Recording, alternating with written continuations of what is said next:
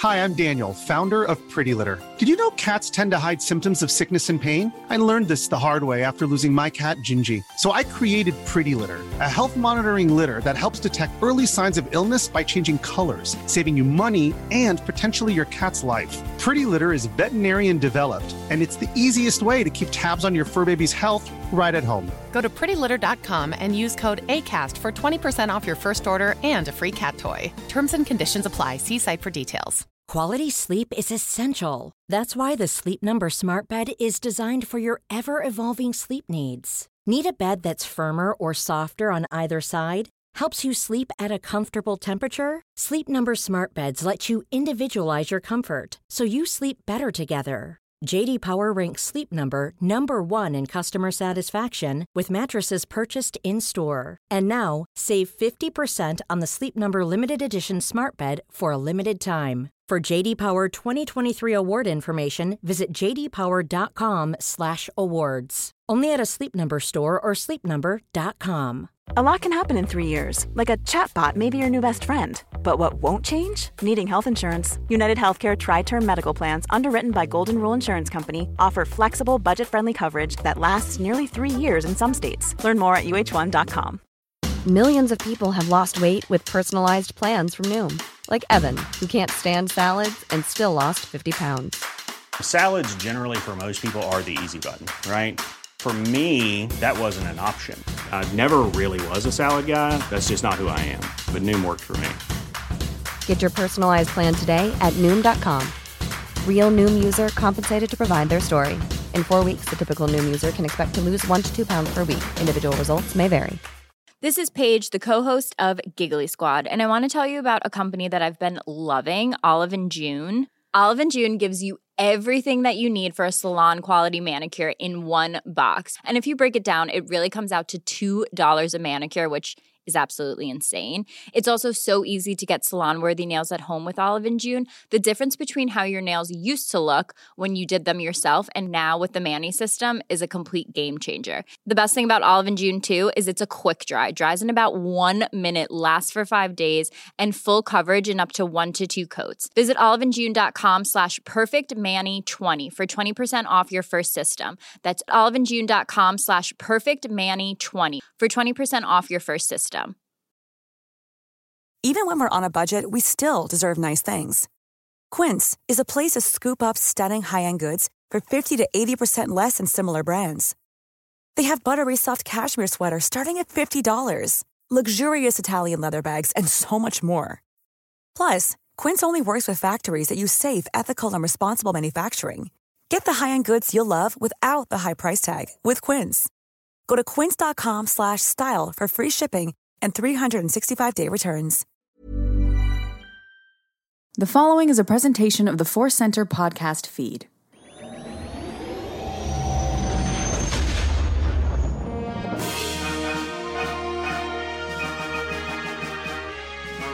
From the center of the galaxy, this is the Force Center podcast feed, and this episode is one of our deep dives, our Bacta Pod of Talk. I'm Joseph Scrimshaw. I'm Ken Knapsack. We are sleeping in a bed of Bacta. We can say that now. Is it comforting or is it claustrophobic? You tell us. You tell us. But we're going to dive into a wonderful beginning of a series, actually, Joseph. Today, huh? Yeah. I'm excited to be in our dream pod of goo as we have a nice, soothing talk about the crawls of Star Wars. The opening text, we'll get into a little bit more of what we're going to cover, what that is all about. But we always want to start by letting you know that today's podcast is brought to you by Audible. You can get a free audiobook download and a 30-day free trial at audibletrial.com/forcecenter. Over 180,000 titles to choose from for your iPhone, Android, Kindle, or MP3 player. This week, we are recommending the new High Republic adventure, The Fallen Star by Claudia Gray. To download your free audiobook, you can go to audibletrial.com/forcecenter. Again, audibletrial.com/forcecenter for your free audiobook. Imagine all of that going by in a cool crawl. But Ken, we have more crawling, more offers. Go for it. Offer Wars episode 2. There is another. We have another offer from our friends at Inside Edition. Publisher of a ton of great Star Wars books, Inside Editions is offering 35% off across their website if you use this special link, insideeditions.com/discount/FC35. A lot of books on there, even beyond Star Wars. But this week, we're recommending the Inside Editions book, Inner Jedi Journal. We talked about it a little bit on the show on Tuesday. And we'll talk about this book again. It takes you through each day and asks you the tough question about how can you be like a Jedi? And it challenges you. Again, use that link, insideeditions.com/discount/FC35. And then 4 dots, like at the end of the crawl, or 3 if you're Return of the Jedi. Anyway, moving on to the trivia, to the heart of matters, Ken. We wanted to start this new year by discussing really how the Star Wars films start. In particular, the opening crawls of the Skywalker saga, the non-crawling but still text of Solo, the no crawl or text at all of Rogue One, and of course the verbal narration of the Clone Wars animated series. But that seemed like a lot for us to talk about in one episode. So this first episode, we're just going to dive into the big picture of the crawls of the original trilogy. And as the weeks go on, we'll cover the crawls of the prequel era and the sequel era as well. So, Ken, let's start at the beginning with a long time ago in a galaxy far, far away. Before even the crawl, that text. What did you think of that as a kid? What did that communicate to you? Just that. Just that communicated exactly what they intended for to communicate to me, a young kid, that somewhere in space, this could be happening now. I really fell for that. I love that. Fell for it, meaning, I understood the concept of movies. I thought E.T. might have been real or a documentary. But, I took that spirit of wonder early on. I tell the story often. It's one of those foggy but clear memories of driving home. We were in my hometown, San Luis Obispo, Rio Grande, California, and just kind of heading down the freeway south from San Luis to Rio Grande, which is about 10-15 minute ride. But as a kid, that seemed like hours. And just staring up and out of the window and looking to the stars. And a long time ago in a galaxy far, far away, whether or not I was repeating those words or not in my head, that spirit of it's this wonderful myth and mystery as a kid, that really hit home. It really worked. So it felt to you like this could be happening now, or it could have happened up there back in the past. He's daydreaming about when that could be, and again, understanding what I was watching and seeing, but just really focusing on it communicating a long time ago in a galaxy far, far away. Hey, this happened. This story. We got a tale to tell you. And I think that informed the way I watch Star Wars for the rest of my life. We dig deep into themes, and that's where I relate to it a lot more now. But even back in the Jedi Alliance days, or the early Council days, and all these Star Wars punditry, I always would even sometimes argue with those around me. I watch Star Wars like a living history document. And each chapter is what happened in the story, and it is this thing that happened a long time ago in a galaxy far, far away. So I don't get hung up on what ifs too much, because I get pulled in by what is in the story. Yeah, I think that's a great way to say it. I think I'm in the same place as you were as a kid of it. It fired my imagination, like all of Star Wars did, but in particular, a long time ago in a galaxy far, far away. I don't even remember when I first, understood that. It was there. And I think it created this contrast from the other pop culture things that I really liked. Superheroes were not real. I knew that. And anytime I danced too close to it, I was pulled aside by my parents. And I remember at one particular point telling them that I had accepted that I was never going to have superpowers, that I was not going to be able to turn to ice like Iceman. And they're like, well, good, but that actually raises a lot of concerns. So I was really reminded again and again, superheroes, even looks like they're, swinging around New York, which is a real place. They are not real. And then Star Trek was another big thing, but that was very explicitly way in the future. It was almost this idea of what we could be, where we might go if we really keep exploring the galaxy. It was so tied to actual exploration. So in contrast to those things, Star Wars had this great, I know it's a movie. I know I don't have a lightsaber, but it might have been, because it's in the past, a long time ago. in a galaxy far, far away, but it invited that it could be real. It could be like dinosaurs. Like dinosaurs shouldn't be real, right? Dinosaurs should be one of those things my parents are pulling me aside and going like, now, there wasn't a Tyrannosaurus Rex, but there was. In Star Wars, because of that framing, I think it's one of the things that as a kid made the impossible feel possible.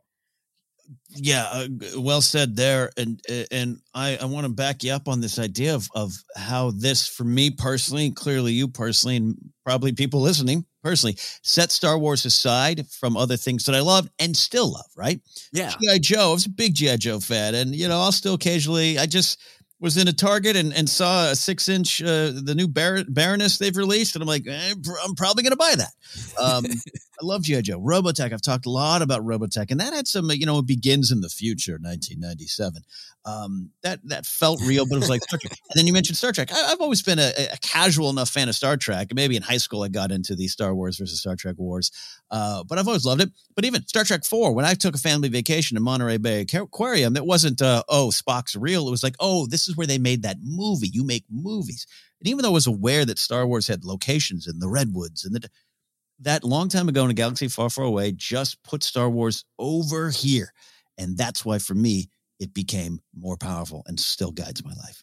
Yeah, absolutely. The other thing I thought about when I was thinking about my childhood reaction to both this text and the crawls, do you remember not being able to read it?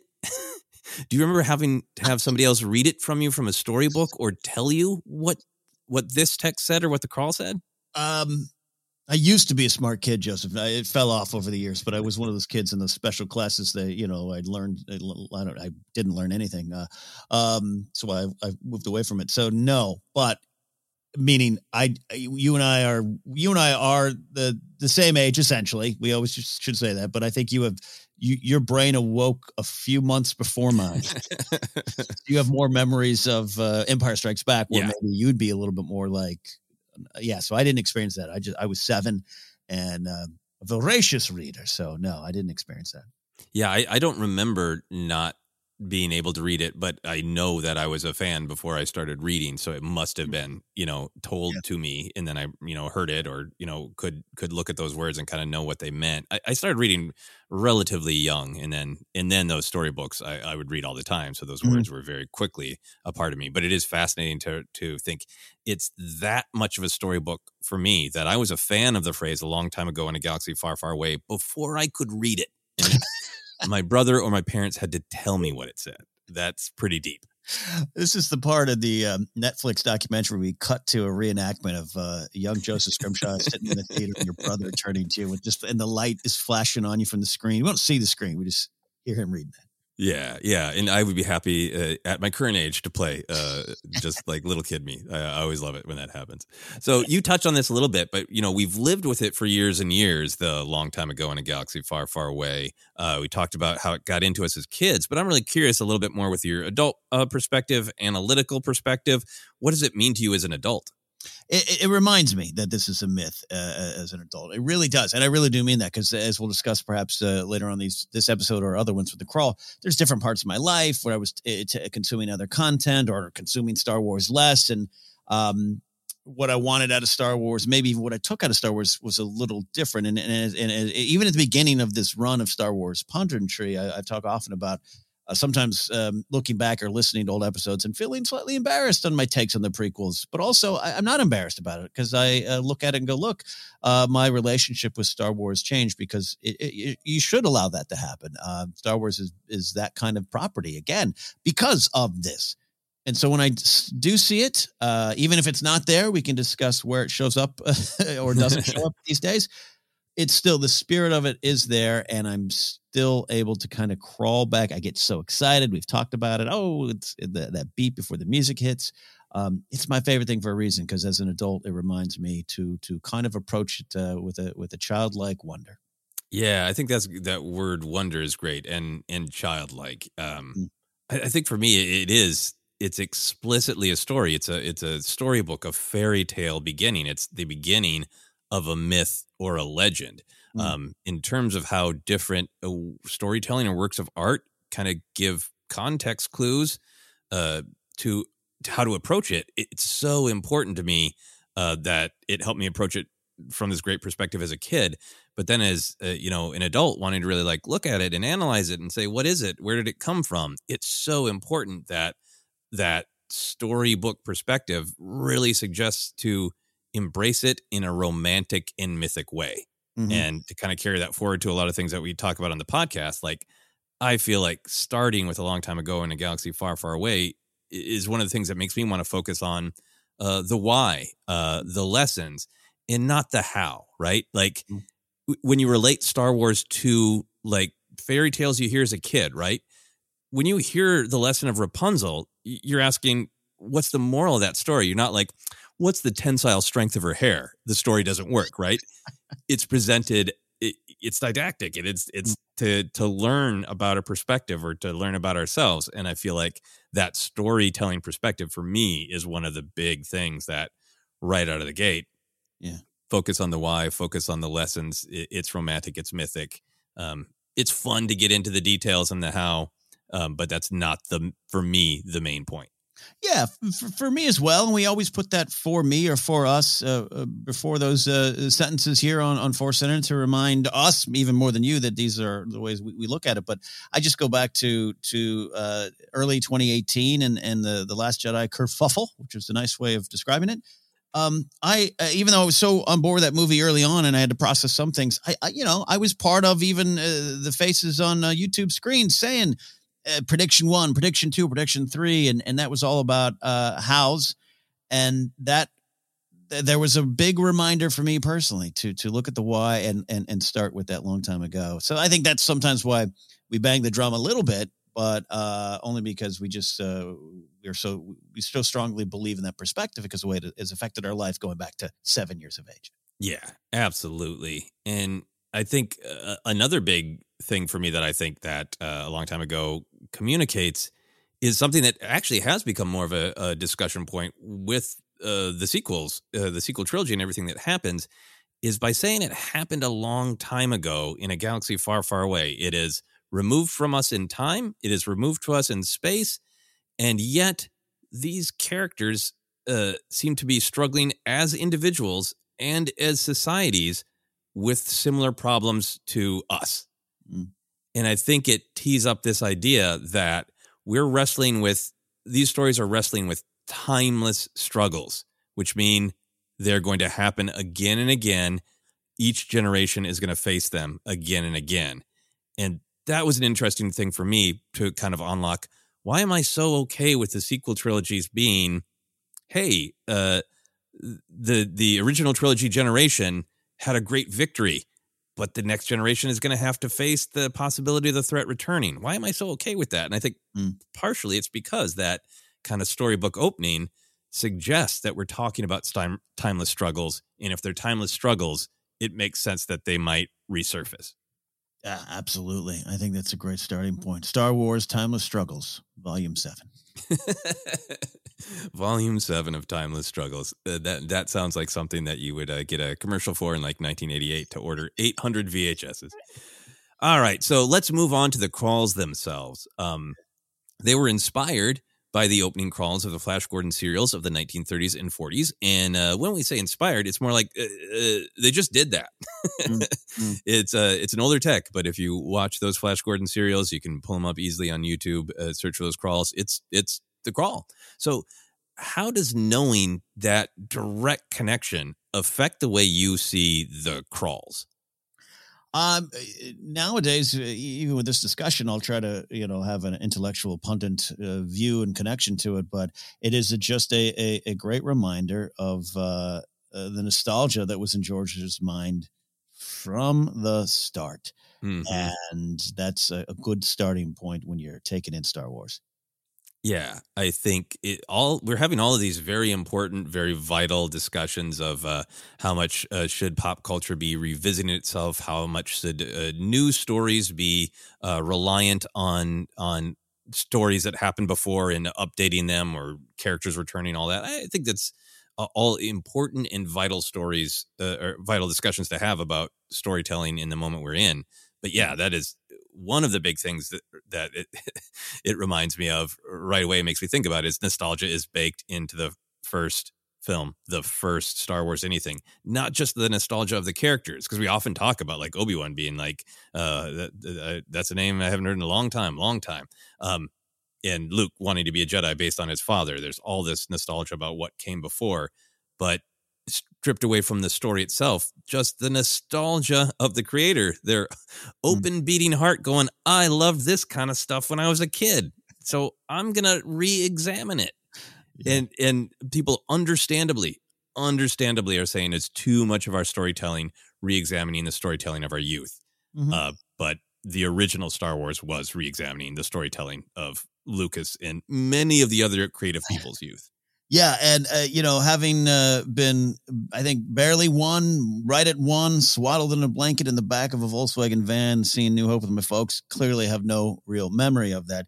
So I actually did some research, Joseph. I reached out to a friend of the show, writer, comedian, storyteller Dan Farron, who was a little bit older during the 1977 showings of A New Hope, a young man. And I said, hey, Dan, did you see the opening crawl for Star Wars and think, hey, Flash Gordon? And he wrote me back. He says, big time. Most of Star Wars reminded me of Flash Gordon, and I love the serials, and it added to my enjoyment of Star Wars. And he added his father saw it, and it had the same thing, and it took him back to the nostalgia of his youth, Buck Rogers, the Undersea Kingdom of the Seeds, the Undersea Kingdom where the Seeds of Star Wars rights stand. So stuff that Lucas grew up on. So yeah, I love that perspective as someone who's a little older than us, sitting in that theater in 77 and going, hot damn, serials from Flash Gordon. Yes. Yeah, that's so great. And I love thinking about people who had that knowledge and the different reactions to it. I think for me the crawl, there is that nostalgia reminder, but also just a huge thing for me is the reminder that Star Wars is based in not just here's this one show that George Lucas happened to like, right? I mean, Flash Gordon obviously super important to the history of Star Wars. But the fact that Star Wars is at least partially based in pulp, adventure, serial, thrill. So there's that mood, that tone, that context of I'm mashing up the B movie in the adventure serial and the honestly some of the storytelling that was looked at as lesser than, it's pulp. It's literally printed on, that name comes from paper of low value, right? Because these are, thrilling, shocking stories to grab people's eyes. They're not of value, right? And then Lucas combined it with all this myth, but that pulp adventure serial side of it is really, really there. It's always been such a huge part of Star Wars. And in particular, the Flash Gordon context is really interesting to me because the serials have cliffhanger energy, the question of what happens next. And to me, that is so much a part of the pacing and the tone of Star Wars, of going from one adventure to the next and leaving on a question of, well, what happens next? It is fascinating to look at the history of the Star Wars crawls and remember that they're aesthetically cool, they're fun and dynamic, but they were also extremely practically actually needed in Flash Gordon, right? Because you would see one and then time would pass and you'd see the next chapter and you'd be like, hey, yeah, what the hell happened last time? Oh, yeah. It's like me with comic books every month. Wait, what happened? Oh, good. There's a thing in the front to tell me.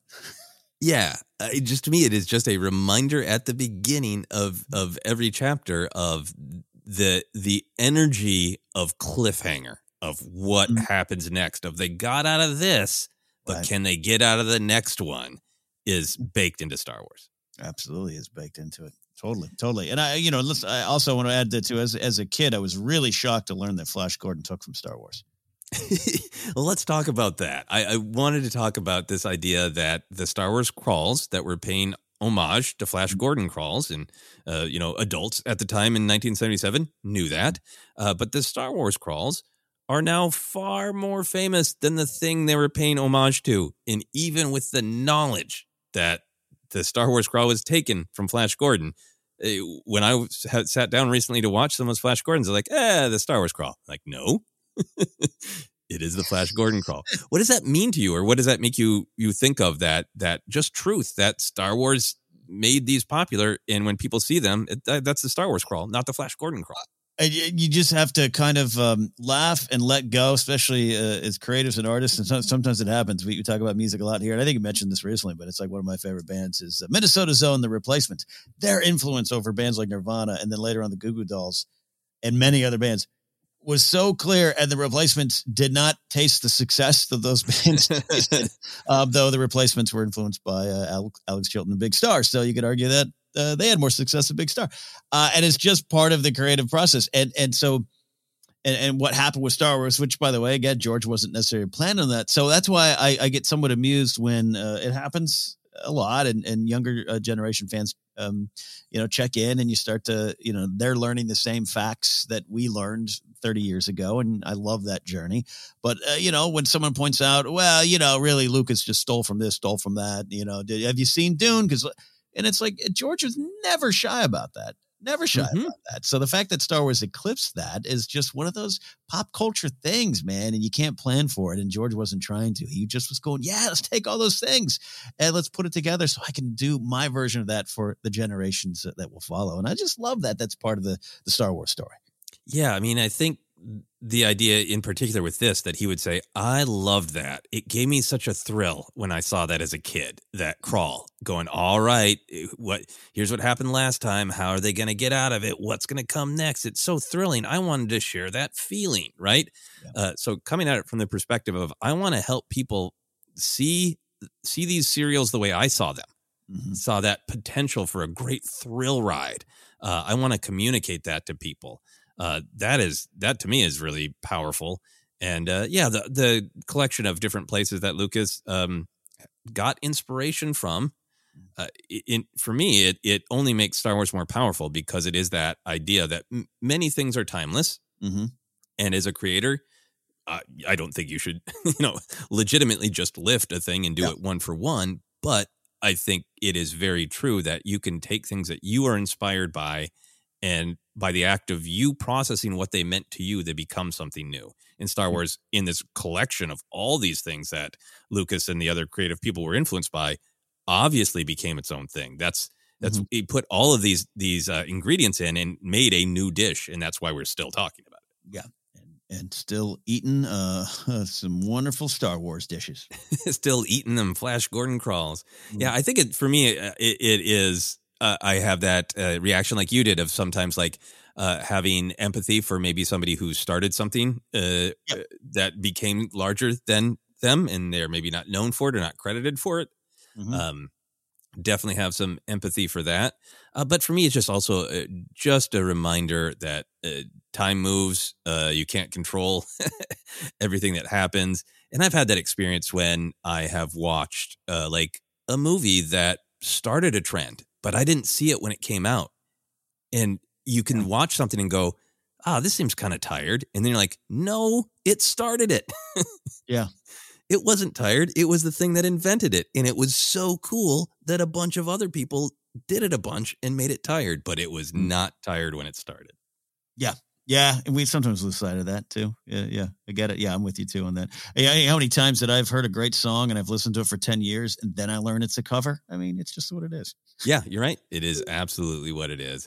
One of the other big ideas of the crawls that I wanted to dive in and get your thoughts on a little bit is the crawls are one of the many indicators of Star Wars pulp and adventure serial and B-movie roots. Do you think that the general audience is disconnected from that being a part of Star Wars DNA? It seems so. I'm trying to thread the needle on this. It seems so, and I would say that maybe understandably, because it pops up a lot. In Book of Boba Fett Chapter 1, had some conversations offline with some friends who are like, yes, serial weird pulpy adventure. Others like, what was that monster? And I'm sympathetic to it because I've been there, and this is what I was kind of hinting at earlier, of different phases in my life. And there was a phase in my life where I wanted a darker, grittier Star Wars, and not too long ago. And guess what? I think Star Wars gets pretty dark. And it does go there. It's there for you want it, but this is why, again, personal journey stuff here. It's why Solo and Rise of Skywalker right now are my go-to. I'm going to watch a Star Wars movie and in the background type of thing, because it really has that spirit that I appreciate with Star Wars and other things. Indiana Jones pops to mind as well. But like going back to the beginning of it, it just seems a lot of the conversations with people who, by the way, get Star Wars. This isn't like people who are like, I don't know what Star Wars, like they get it. They get all the aspects of it. They get the myth. They get the fantasy. They get how, we engage on it here at Force Center and how they want to engage with it. But there's just also, we make jokes about like Claude and Boba Fett falls into a hole in the sand and, with a mouth. All those kind of things are so part of it. And then when it pops up, I remember, we've mentioned it before here, but not too long before Last Jedi was released, there was like a little comment from Rian Johnson going, I would like to point out that, yes, I did do Breaking Bad. Yes. This movie has a lot of humor in it. I just want people to understand before they go in there. It's not this dark and gritty Rian Johnson film that it's not Looper in space. And I always remember laughing about that after the fact of, yeah. So anyways, all that to say, shorter answer, Joseph, it seems so. And I get it, but it is there whether you engage with that or not. Yeah, I have so many. I really wanted to start by hearing your thoughts because there's a part of me that wishes, like, I wish I could do like an actual structured social science research on this, because obviously I don't have solid evidence. I haven't conducted a study, so I am going from my gut, and I want to totally own that, going from my observations. But yeah, I think the vast majority of fans are aware, because if you're at all interested in the history of Star Wars and dig and listen to 5 seconds of an interview with Ben Burt, a pulp and adventure serial is going to come up. The history is not obscure by any means, particularly if you're a fan or in this fan space. I think some general audience, just really general audience, are aware of it. I think it's a real age-based thing. I think plenty aren't, and I think that's fine. I think some Star Wars, I think, is more accessible. And I think, like, you don't need to be an expert on Star Wars history to just sit down and enjoy The Mandalorian. Right. Like, The Mandalorian had such huge success, I think, because it was a really accessible jumping on point from Star Wars, even though it was really, to Favreau's words himself, built on some of the same inspirations that the original Star Wars had. That you can just sit down and watch the Mandalorian. But I think where I get kind of obsessed with this idea is, I think there's this difference between knowing as a fact or a piece of trivia that these are some of the works that inspired Star Wars. There's a difference between knowing it as a fact and embracing what it's going to mean for the style of storytelling and the movement of the films, right? Yeah. Because there's trivia that you can know of just, like Dwayne Dunham was one of the first people to dress up as Boba Fett. Great, that's trivia. But that doesn't tell us how to engage with the story at all. This is trivia that tells us how to engage with the story. And it's so fascinating to me that you brought up Solo and Rise of Skywalker, because this is the thing I'd almost like to do a study on. For my 2 cents, Solo and Rise of Skywalker have the most pulp adventure serial elements. It's there in the structure. It's there in the pace. It's there in the kind of tone of just like, accept the strangeness. There's monsters and evil wizards. Go with it. And I think some audience members struggle with the pulp lineage of those films. I think they're not sure about it. And I wonder if people would feel different if they were approaching it from, this is the DNA of Star Wars. It can evolve from it, but this is one major chunk of where these films come from and why Solo and Rise of Skywalker are like that. Yeah, can I fund this study? I'd like to know. And the reason I kind of keep harping on this here is I always want to try to never finger wag, but some of the more frustrating conversations I've had around those 2 movies. There's things in those movies you are not going to like, or I'd rather they do this and that. That's not what I'm saying. But there are those kind of elements where, like the Rise of Skywalker pacing conversation that happened. Was it paced faster? Probably, definitely faster than Last Jedi.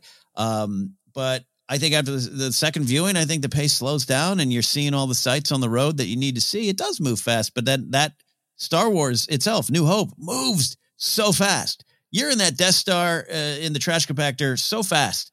And then that you get out of that. And just as a kid, I remembered every sequence and was blown away by how just short and the whole day was. It was almost like a one big, long, bad day, but it really, whatever it was over the course of a couple of days.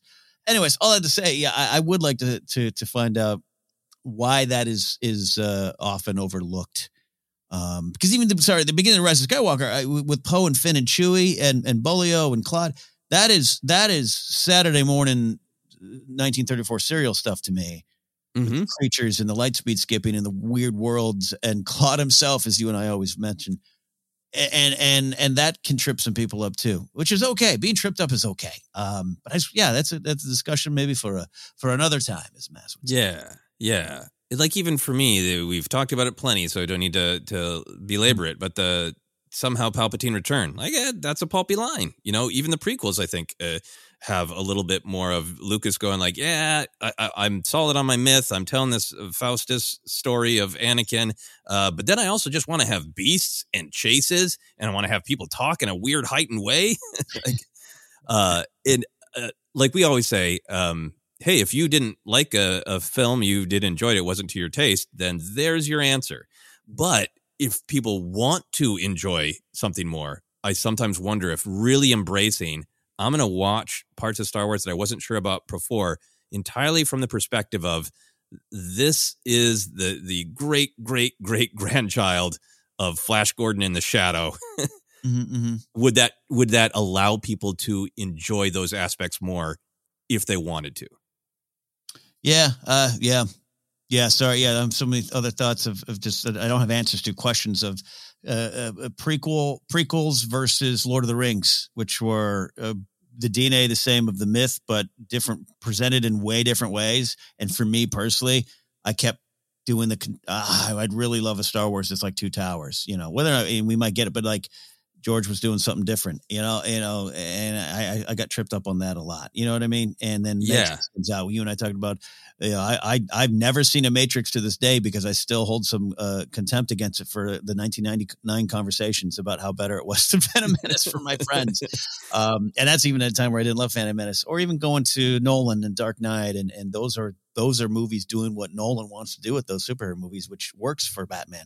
And when the Lucasfilm sale happened, I had those thoughts and said those thoughts of, oh, cool, I can get kind of like a Dark Knight Star Wars. Which doesn't mean you don't get dark or it doesn't get dark. Real dark stuff at times in Star Wars. But even then, my point being, I stepped away from what is a big thread through Star Wars, that serial adventure. Yeah. To me, it is about the pacing. It's about the tone. And it's about it's not like dark things happen. A ton of dark things happen in pulp and adventure serial, particularly pulp. It is to me more just about that weird and lurid and bright colors. And what is that? And having much more to do just about the explosion of strange fantasy than did it all track? To me, it isn't even about I know what you're saying though about the gritty and the serious versus the silly. I was just going to say to maybe wrap up my thoughts on is sometimes it is and look, the Lord of the Rings trilogy has many funny moments and Second Breakfast and all those kind of jokes, but it's mostly somber and serious because that's probably the source material. And I think it's okay to want that. I still want that in a lot of storytelling. I don't want House of the Dragon to be a comedy. When it comes out. Yeah. But I think I sometimes just that doesn't necessarily apply to Star Wars. Star Wars is not somber. Yeah, exactly. So we could go off on to even more tangents, but let's try to crawl back to the crawls. I think for me, the value of that tangent is, for me, the crawls and many other indicators open up that conversation of how do you receive Star Wars? How is Star Wars telling you it wants to be received? But we will get back to the crawls themselves. Do you think the crawls should continue in new shows, new films? And if they do you think they should evolve? No. Here's the thing. And I think some of the discussion points we're going to have here in this section, my answer at the surface is never, but Star Wars is about change. All right. But I'm going to look, not this, but no, I do think in a way, let me just say this. I enjoyed the Solo reworking, which by the way, was just taken from the movie Willow, which having not seen Willow for, 20 plus years, Watched it at the beginning of the Disney Plus when we were all home in this early stages of the pandemic, and Grace had never seen Willow. I said, let's watch this. It popped up and I went, oh yeah, Ron Howard and everyone took from Willow. Oh yeah. So even that, we're learning. So I really like those, and I would be happy if those were kind of what we got from now on. But with the movies, say if they do an Old Republic series, crawl me, baby. You're going to need to crawl. Yeah, I want to crawl for the Old Republic. And that sentence can be taken two ways, and both are true. I want to crawl for Old Republic. And not because I want the state of the galaxy or the story, or I want the information, but just that the vibe, the fun, the spirit of it, that it's a Star Wars series. If we do the one-offs, the standalones, different experience for me. And I do wish Rogue One had what they did with Solo. I really wish it did. You know what I mean? Like an old Republic or High Republic movie or whatever, a series of new movies comes out. I want the crawl because that is part of the package. Yeah. I think for me, I want it to be, I want the information to center fans about the where and the when. I want the mood. And I want the possibility of different stories to kind of give us these fun context clues of how to receive them, right? Mm-hmm. So I really, it's a big yes to the crawls continuing or text of any kind continuing. But I'm happy if it evolves like the Solo / Willow text, or the Clone Wars newsreel, right? Like I think what it should be, how it should be involved, is about what mood is trying to be conveyed, right? Yeah. For like Solo, that just sort of like almost documentary like, right? Mm-hmm. Of like, here's this situation. And it conveys longing and desperation. It tells you why coaxium matters. Mm-hmm. It's really giving you a pointer of like, this is not a random MacGuffin. It is what this is the key to power, and power is freedom. And everybody is scrabbling for it. And here's this specific character who is longing for freedom. So it gives you important information, but it also puts you in that mood of where Solo is at. It's about longing and desperation, right? Yeah. In the evolution of the Clone Wars being newsreels, verbal newsreels, it gives it that context of like, this is, it's very much like what actual newsreels were during actual World War II, right? Yeah. So it puts you in that state of mind of like, there's a million things going on in the galaxy, and most of them are conflict. Here's what you need to know. Yeah, you just said something there that's I think really interesting as we to ask this question of should they evolve or should they remain, and that the context clue thing, going to the Solo one, it's easy, just kind of, it's the movie's beginning and you're excited and you're maybe not paying attention to every word on the screen. The hyperfuel being treated as a random MacGuffin, which happens a lot in conversations around that movie, I do think is just generally incorrect, because the movie gives you the here's what it means right at the beginning, and I think you're right to point that out. So I do think like Rogue One could have suffered a little bit at the beginning in 2016. It's a well-received movie. That's why I love having these. The news things on Clone Wars. Do you know how many times in Clone Wars Report I have to remind myself to listen to Tom Kane? Because I'm just like settling down. I got my laptop. I got my soda, whatever I got to do here. And it's like, oh yeah, Tom Kane's like, all right, I got to listen because he's telling me what's going on. Yeah, I mean, I have a hard time when we sit down to do Clone Wars Report not rewinding the Tom Kane narration 800 times, because the vital ideas, like what's really going on in the galaxy, is often framed by that of like, here, you can watch the episode, and if you don't really listen to the newsreel, like, the Jedi go to this planet and they do this thing, but the newsreel will always tell you like, here's the socio-political reason that they're there. Here's what's at stake, which is another way to use these, which is really like, hey, you can sweep by and it can be an adventure, but if you really want to dig into what it means, how it might relate to the real world, you can put those clues in the crawl as well. Yeah. Yeah. So if they continued, if there were a new version of crawls or text, would you want them to evolve in language? Because it's not just the existence of the crawls, it is the dynamic, heightened style of yesteryear in the actual text, which is one of these sort of context clues of how to embrace this film. Do you think words like striking and doom, should continue. Absolutely. Again, I'm stubborn in my thoughts on this series about change. I absolutely love that. It is part of the fun. It adds to it. It all the things we've been talking about of what these crawls, what long time ago Galaxy Far, Far Away does for you, just puts you in a different frame of mind, and I think that's part of the fun. Yeah, I mean, I think the start of Rise of Skywalker just being the dead speak !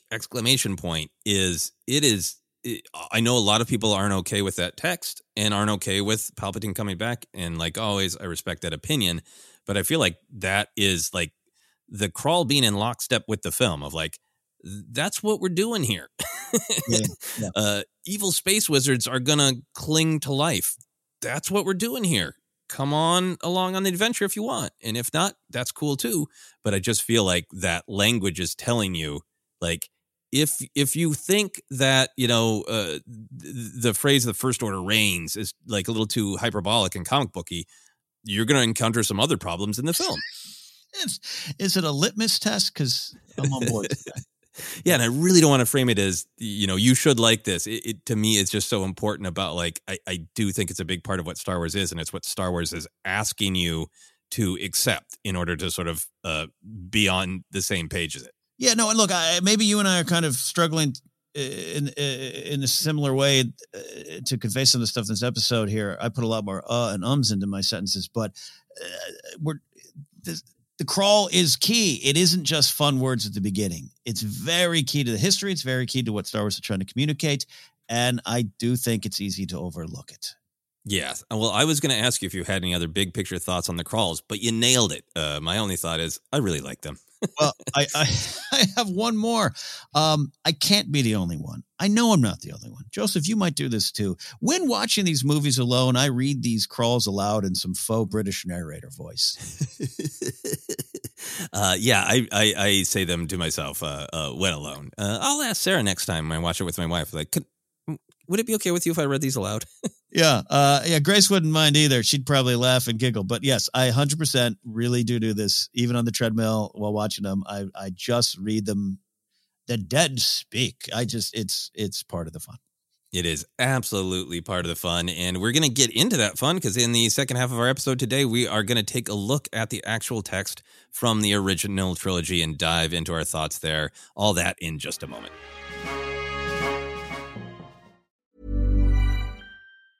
Hi, I'm Daniel, founder of Pretty Litter. Did you know cats tend to hide symptoms of sickness and pain? I learned this the hard way after losing my cat, Gingy. So I created Pretty Litter, a health monitoring litter that helps detect early signs of illness by changing colors, saving you money and potentially your cat's life. Pretty Litter is veterinarian developed, and it's the easiest way to keep tabs on your fur baby's health right at home. Go to prettylitter.com and use code ACAST for 20% off your first order and a free cat toy. Terms and conditions apply. See site for details. A lot can happen in 3 years, like a chatbot may be your new best friend. But what won't change? Needing health insurance. United Healthcare Tri-Term Medical Plans, underwritten by Golden Rule Insurance Company, offer flexible, budget-friendly coverage that lasts nearly 3 years in some states. Learn more at uh1.com. Quality sleep is essential. That's why the Sleep Number Smart Bed is designed for your ever-evolving sleep needs. Need a bed that's firmer or softer on either side? Helps you sleep at a comfortable temperature? Sleep Number Smart Beds let you individualize your comfort, so you sleep better together. J.D. Power ranks Sleep Number number 1 in customer satisfaction with mattresses purchased in-store. And now, save 50% on the Sleep Number Limited Edition Smart Bed for a limited time. For J.D. Power 2023 award information, visit jdpower.com/awards. Only at a Sleep Number store or sleepnumber.com. Millions of people have lost weight with personalized plans from Noom. Like Evan, who can't stand salads and still lost 50 pounds. Salads generally for most people are the easy button, right? For me, that wasn't an option. I never really was a salad guy. That's just not who I am. But Noom worked for me. Get your personalized plan today at Noom.com. Real Noom user compensated to provide their story. In 4 weeks, the typical Noom user can expect to lose 1 to 2 pounds per week. Individual results may vary. Hey there, it's Michelle Norris. I'm host of a podcast called Your Mama's Kitchen. When I travel, I'm usually looking for a way to find a taste of home when I'm not at home. And one of the things I love to do when I am at home is entertain. And Airbnb allows me to do that. When I was in California recently, I rented a house that had a great kitchen. And when we were sitting around the table, we were all thinking, we're in someone else's house. Someone could be in all of our homes as well. If you have a home, but you're not always at home, you have an Airbnb. Your home might be worth more than you think. Find out how much at airbnb.com/host.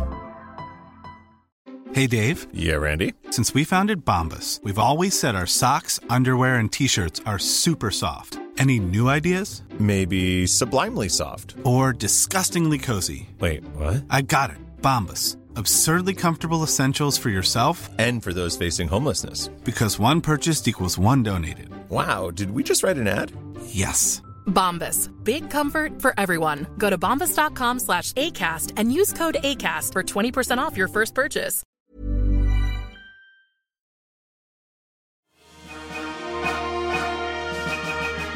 And we are back to look at the opening crawl of the original trilogy. I'm so excited. Ken, you talked about getting to read these. So you know what? Why don't you read this first one? Do you have it up in front of you? I do. I'll try not to be as annoying as I am by myself. Go for it. I say make this a performance. Show your true rebel heart. The music blares. It is a period of civil war. Rebel spaceships striking from a hidden base have won their first victory against the evil Galactic Empire.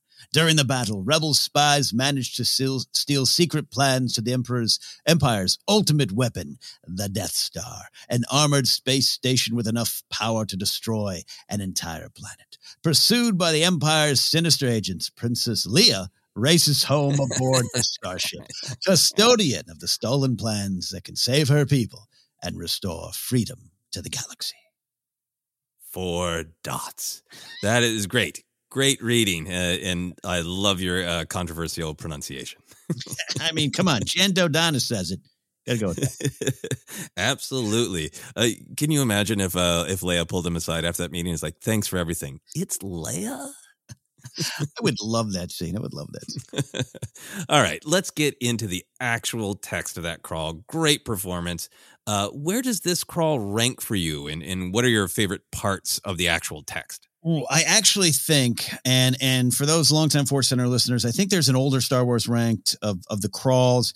I think it's episode 45. I looked that up. I don't remember one single word I said on it. Okay? So if you're like, well, episode 45 Star Wars ranked, you put it here. So love revisiting, especially now the Skywalker saga is complete, quotes around complete. This one remains perhaps my favorite one. And it might just be because it's kind of the first one through the gate, even though I saw Return of the Jedi in the theaters first, even though I've grown to love Empire. I think this one for me it's the template for Star Wars. It is the one that they knew they had to get right. And I love the stories of the longer versions and Milius and others coming in to help George rework this and getting just the right one. And I'm fascinated with the first one out of the gate being the one that we compare the rest to. And so this one probably is my favorite. Yeah, it is. I think I have another one that might edge it out for being my favorite, but it's so fresh and exciting. It's the template. There's so much in Star Wars, A New Hope, that's like, wow, it's just this explosion of creativity of like, well, what if for this one movie? And then it's set. They're like, that's what stormtroopers look like. That's what Imperial and Republic wall paneling looks like. That's it. We're done. That's what boxes look like. There we go. We're set. There's so much. And this is such an important one that just sets that tone. It is so fresh and exciting. I think for me, it's really thinking about what it was when it came out, because it is the first one of this isn't George Lucas going, I like the adventure serials. I like that Flash Gordon. I like, pulps. Throw some myths in. I'm not going to try to just like sneak it by people that it's going to have some pulp inspirations, but don't worry, it's going to be cool. This is him getting like a blowhorn and yelling, I like the nerdy Flash Gordon stuff. I'm not trying to hide it in any way. Yeah. And his friend's going, George, what are you trying to make Nerdy Flash Gordon stuff? Like, we're trying to make Apocalypse Now, man. Like, what are you doing? It's so bold. It's just so bold in that context, Yeah. Well, and New Hope itself, Star Wars, whatever you want to say, episode 4, as a movie, like, I've overlooked it in parts of my Star Wars fandom just because it was the first one. And you kind of looking at it, it's like a band's first album, whatever what example you want to say, where it's like, yeah. They were still working out what they wanted to be, but I like it. And I think I've grown to appreciate Star Wars more than maybe I did in the mid to late 90s, Yeah, because you get used to it because it's just the template. And, I do think that first chunk with R2 and 3PO, it moves a little bit slower, then the pace really picks up. But yeah, you can look at it like, all these other ideas and characters aren't there yet. And you can stop seeing it as it was when it first exploded on the scene and what it means. Yeah. For this actual text, just some of the words that I really like, the phrases of striking from a hidden base. That's such a pulp adventure serial word of like the shadow strikes, everything wants to be exciting and action packed to grab your attention. Another turn of phrase that I really like is the pursued by the Empire's sinister agents. It's heightened, and that's the point. It's not trying to be cool or casual or subtle. It's trying to be big and explosive and loud. That's the goal, and I love those words. Yeah, striking from a hidden base got me early, and which is why when they announced Rogue One, I was like, finally. It wasn't just Star Wars is they just tell a story about everything. It was like striking from a hidden base, like Rebel space. Like, this is it, man. Rebel spies, man, secret plans. Like I spent decades dreaming about those words. Yeah, absolutely. I think that's such a huge power of it. Another thing for me, just really looking at it fresh, is how much it centers Leia as the hero, right? Like, this is where our story is beginning, as she is the one who is mid-adventure, and she's the one who begins this journey. 100%. And self-rescuing princess, but, it's a team effort there in the end. But, that princess, that title of princess really sets you up for the old stereotypes of it, the old stories of the princess locked away. And she definitely is at one point locked away. But you're so right. I grew up just thinking the rebellion was Leia. And George will tell you, it was kind of the point. But Dodonna, all these other people, Riken comes along. I'm like, no, Leia's in charge. And it comes from this last sentence in the crawl. Yeah, Princess Leia races home, the custodian of the stolen plans. It's like, it's centering her, and she is active. The first thing we hear about Princess Leia, she is racing to save people and restore freedom to the galaxy. It's so active.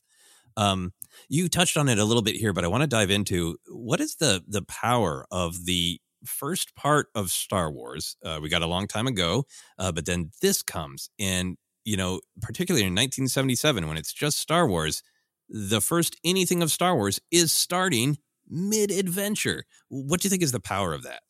It's a Force Center favorite phrase, tip of the iceberg. Mm-hmm. And before I even understand what that means, and before I can even have an intelligent conversation about that, one day we'll be able to. It just, the feeling of there's more was not lost on me. There's stories to tell. The space to wonder, throwing that phrase in again there, it was powerful, and it sent me off on a lifetime. Before all these stories are told, or some of them are told, I've told little anecdotes about it too, of just going to used bookstores, desperate to find the Journal of the Whills, these books I knew existed, or sitting in a grocery store and asking my mom, who it saw Star Wars with me, but it was just like, what does he mean Obi-Wan knew his dad? What his dad was a Jedi? Like, tell me, and how much that worked. And then there was this weird point where, people could throw, I can't remember exactly, they started labeling episode 4 as one of the re-releases, right? 81, April of 81, I believe, is what I have read. There you go. So by then, that had already been part of my life, but there was a part probably about, shortly after seeing Jedi, where it kind of dawns on you beyond just the wonder, but the actual of, there's 3 episodes missing. Right? So exciting. Yeah, I'm so with you. The tip of the iceberg is a thing I started saying early in our punditry, and we discuss it often. And sometimes, like, stop saying the same damn thing, self. But I can't, because it's such to me, a crucial part of Star Wars is this feeling like there is any frame of Star Wars that you pick, any character that you pick, if you stayed with them just a little longer, you would see another absolutely thrilling thing that just off the frame, there's some other exciting thing that happened before, or is just about to happen, or is going to happen in the future. And for me, I think that's a part of the huge appeal of Star Wars, the first film, of asking all those questions. Ooh, what's the Clone Wars? You know, what actually did happen to his dad? What kind of adventures did Obi-Wan have when he was a Jedi Knight? Like, who else has Han swindled? You know, like, how did he get in trouble with Jabba? It invites you to wonder all of these great things, right?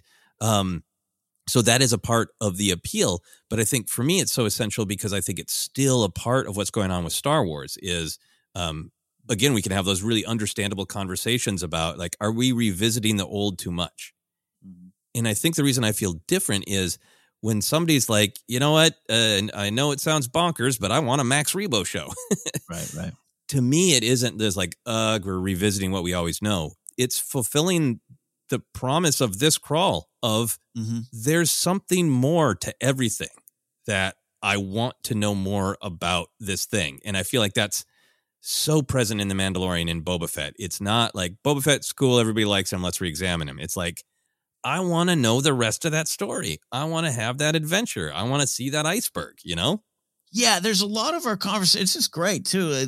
We're talking about, come here to talk about the crawls, but now we're just talking about our overall approaches to Star Wars and fandom. I think you're onto something here. We talked earlier about Star Wars kind of getting set aside by, you know, a certain type. We are of that type, and doesn't mean all Star Wars fans love it. And again, does not mean that, hey, maybe they're going to the well here or this and that. I don't think it's wrong to ask those questions, but I think in general, I'm with you. And I think a lot of people are with you. You know, I would say I have a friend I used to work with, the comedian. He's a friend of The Rock and a fan of the Houston Astros. A lot of you might know who that is. He texts me all the time to be like, I'm not Kenobi. Like, what are we doing this for? Like, we got to unturn every rock. And I'm like, yes, unturn every rock, because it is part of this large Star Wars galaxy. And I'm obsessed with these stories. I do want the Max Rebo story. I want to know how he made up with Figrin Dan or remember the modal notes. I want to know that because it just adds to this giant sprawling myth and the lore of it all. And that's different from a little bit of other things. You know, Game of Thrones, I do want some answers. I don't need every corner figured out for me. And even then, George R. Martin plays with the unreliable narrator. He'll give you an answer and then later on say, yeah, guess what? That's that answer, not the other answer.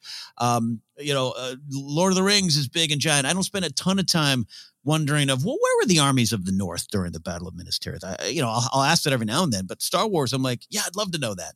What were they doing?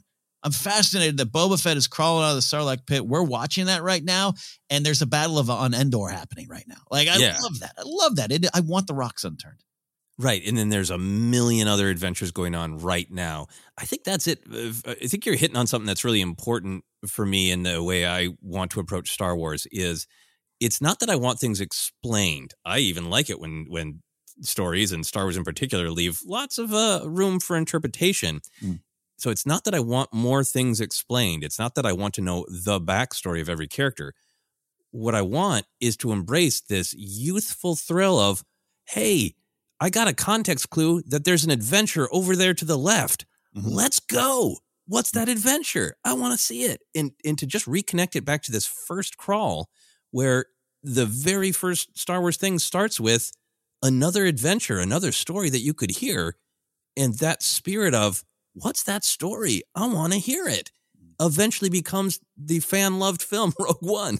Yeah. You know, that's just like, that's a big part of Star Wars to me, is the promise that it's fun to wonder what's over there, and it's fun to go, why not? Let's go see what's over there. Yeah, and I want new stories and more new stories, and then I want Alex and Molly to explain them to me, and the timeline, and what did I miss in Easter, because that's valuable to me. That's part of what I love about being a Star Wars fan. I love that. But yeah, I'm with you. The, hey, let's go over here vibe, like we're all on a field trip through this galaxy. And what's over here? I'll always be obsessed with that. And it does begin with this first crawl. Rebel spies managed to steal secret plans. How? Please tell me. How? And what a great and meaningful adventure it ended up being. Yeah. And why was it important? Yeah, exactly. So what other clues about the film are in this text? Like if you were reading this text to go, okay, if this is helping me absorb, what the story is, in what the style is and what the tone is, what do you think is being told? The stakes, man, are so high. Raise the stakes. From improv to your space wars, you've got to raise the stakes. The galaxy is an absolute peril right from the start. The Civil War. Now that does give you, I don't want to say it gives you an air of two armies on equal footing there, but it does talk about, again, peril. And then very clearly, the Empire is the bad team. Right. We could have discussions about who was on the Death Star and those kind of fun things. But I, like you, I think that sometimes that became a dominant topic in a lot of discourse of, we got to hear the Empire's perspective. No, we got to see Bodhi Rook making it right. And yeah, maybe a stormtrooper didn't understand they blew up Alderaan because he was on the other side of the Death Star and looking out the wrong window. Got it. But the Empire's the bad team, and restoring the freedom that was lost is the key to this particular story. Yeah, I'm right there with you. I think also with this being the first film, there is more moral ambiguity in wrestling that gets introduced to the story. But the big picture, Darth Sidious, Palpatine, not in this crawl, but his empire is, and it's an empire of bad. Yes. It is. Not good. There is more complexity that gets introduced into Star Wars, but I'm really fascinated with in 1977 when a lot of the films were moral gray areas and what are the responsibilities of individuals who got caught up in unfair systems, or was this are these wars or conflicts we should be in the real world? All the effects of crime in the real world. That this was this breath of fresh air of like, in this story, in this part of it, there's no ambiguity. Leia's the good guy. Yeah. Darth Vader's a bad man who should be defeated. Yeah, and you're so right. The Empire Dreamstalk does such a great job of just setting the scene of, the movies, French Connection and everything coming out, all those movie posters they show in the beginning of that doc. And George has clearly thoughts on those that are in these movies, but he comes back and gives us even a bigger picture of, that bad time I told you about and that bad team that I was, we were fighting against. How do we get to that are some valuable stuff that Star Wars does. And so he'll get that chance. But yeah, I love what you're saying here of Star Wars is very clear what it's trying to say based on this crawl alone. Yeah. I also just think for me, just looking at this for tone, it's just a hyperbolic kind of language that you find in pulps, adventure serials, comic books, striking, sinister agents, but also in all caps, it's called the Death Star, right? This is just telling you there might be absolutely great emotional subtlety or thematic depth. But on the surface, this is a big, loud adventure. It's called the Death Star in all caps. On the surface, say goodbye to subtlety. And somewhere Noah Jabel reads that. It's just preposterous. Exactly. A Death Star. This is nonsense. That's what Noah Jabel said in the theater in 1977. He got up and said, "Good day, sir," and left the theater. This is ridiculous. I'm going to see the French Connection. Nothing against the French Connection. I also think it's powerful that restore is in this first text, right? That they're restoring this is the idea that this is a film about getting back to a version of what was lost. And there's a lot of, that's a very deep and complex topic to me. So without going super into it, for me, it is yet another point where the original film is involved in nostalgia, that our fresh young heroes are trying to restore what was lost. That is nostalgia. Sorry. Yeah. Yeah. It's great. So you got some actual answers to this question, but I wanted to see any other thoughts you have. I did want to imagine being an adult in 1977 and seeing this and knowing, hey, it's the Flash Gordon crawl, and either being excited by your own childhood nostalgia of, great, I get to go on a thrill ride like Flash Gordon, or like our imagined Noah Jabel, rolling your eyes and going, oh, it's this pulpy drivel. Get me out of here. Again, shout out to my friend Dan Farron for just I love his love for it. Then saying it added to my enjoyment of Star Wars, which means he already had enjoyment in place, but added to it because of what it meant to his own childhood at that point. To try to put myself back in the place, I always get caught up of like if I was more than a goo goo gaga baby there rolling around in the back of that van, I would have been blown away by that Star Destroyer. I just obsessed with that. But the crawl itself, I think. Yeah, I think I would have really appreciated kind of knowing what was coming in a way. Like, because, especially then, like, what was this crazy thing we were going to get? In Space Movie, like another 2001 Space Odyssey, a long, dark tone poem of reflection and human frailty. I don't know. No, like boom, this crawl pops up, all these details, all these words. I got to imagine I would have been on board. Yeah. Yeah, I mean, I think for myself, given my general life trajectory, obviously I would have been on board. I think it's really fascinating. I love thinking about it, and I'm so glad you found somebody who actually had that experience and could directly answer that question. But in my mind, imagining, like, obviously a lot of kids were just grabbed by Star Wars, and if you were 12, maybe you didn't know that then, right? Yes. But in 1977, if you were, in your 40s and one person could have the reaction to be like, awesome, I love that kind of stuff, and it's back and in a different way, cool. And somebody else going like, this is trash. Why are we revisiting the trash of our youth? To me, that is a reminder that, in our own pop culture, we fight timeless battles. And I feel like it's this great reminder that Star Wars has always had a tension to it that we can forget because Star Wars is so dominant in pop culture. And you can have jokes about like, Star Wars, is this interesting? You like Star Wars? One of the most popular things ever made, And I'm seeing like, there's even like a Forbes article about like Boba Fett, Book of Boba Fett's not doing well. It's like 6% lower on Rotten Tomatoes. And just for me, it's a reminder of as popular as Star Wars is, it's always had a tension where some people have said it's pulpy drivel. Right. Why are we spending time with it? As fans right now, we can get really obsessed with the Rotten Tomatoes scores and critic reviews, but just remembering that Star Wars has had some real up moments with critics, and it's had some real, this is pulpy trash reactions. Yeah. Partially because of some of what's in the crawl. And that has been a part of this discussion of what Star Wars is, and for a long time, and it survived that enough. Star Wars speaks to enough people that even when the prequels, I don't know if you know this, Ken, the prequels were not well reviewed. What? No. No. So, we live in a modern time, and maybe the reviews mean something different in our modern context. I think that's a valuable conversation. But for me, it's just a reminder that Star Wars has always had this tension where some people are going to be excited by the pulpy, some are going to be put off by it, and some are just going to ignore it. But that tension of, is it going to be critically held up as, amazing art, that's always been in debate. Oh yeah, I love going on YouTube and finding those old clips. Usually they're Alec Guinness, just people saying don't take this too seriously. But even then, you can find Guinness saying positive things about Star Wars. Trust me. But I love that. I'm fascinated with that, and I think again, we've talked recently on some shows about Lucas the artist, and Lucas, just really doing what he wants to do. Success be damned, and it doesn't mean I think everything in the prequels is a home run, but I just love that that's there present. And then especially by the prequels, he's just kind of, it frustrated him, and we know this, and things got pretty tense. But I just love some of the stuff you hear Ahmed Best saying now of like, George in '99 said, don't worry, in 20 years this is going to be loved. I've been here before. I've been here before, and we'll be here again. Yeah. Timeless pop culture discussions. We're going to move on then, unless you have any other thoughts, to Empire Strikes Back. You ready? Let's do it.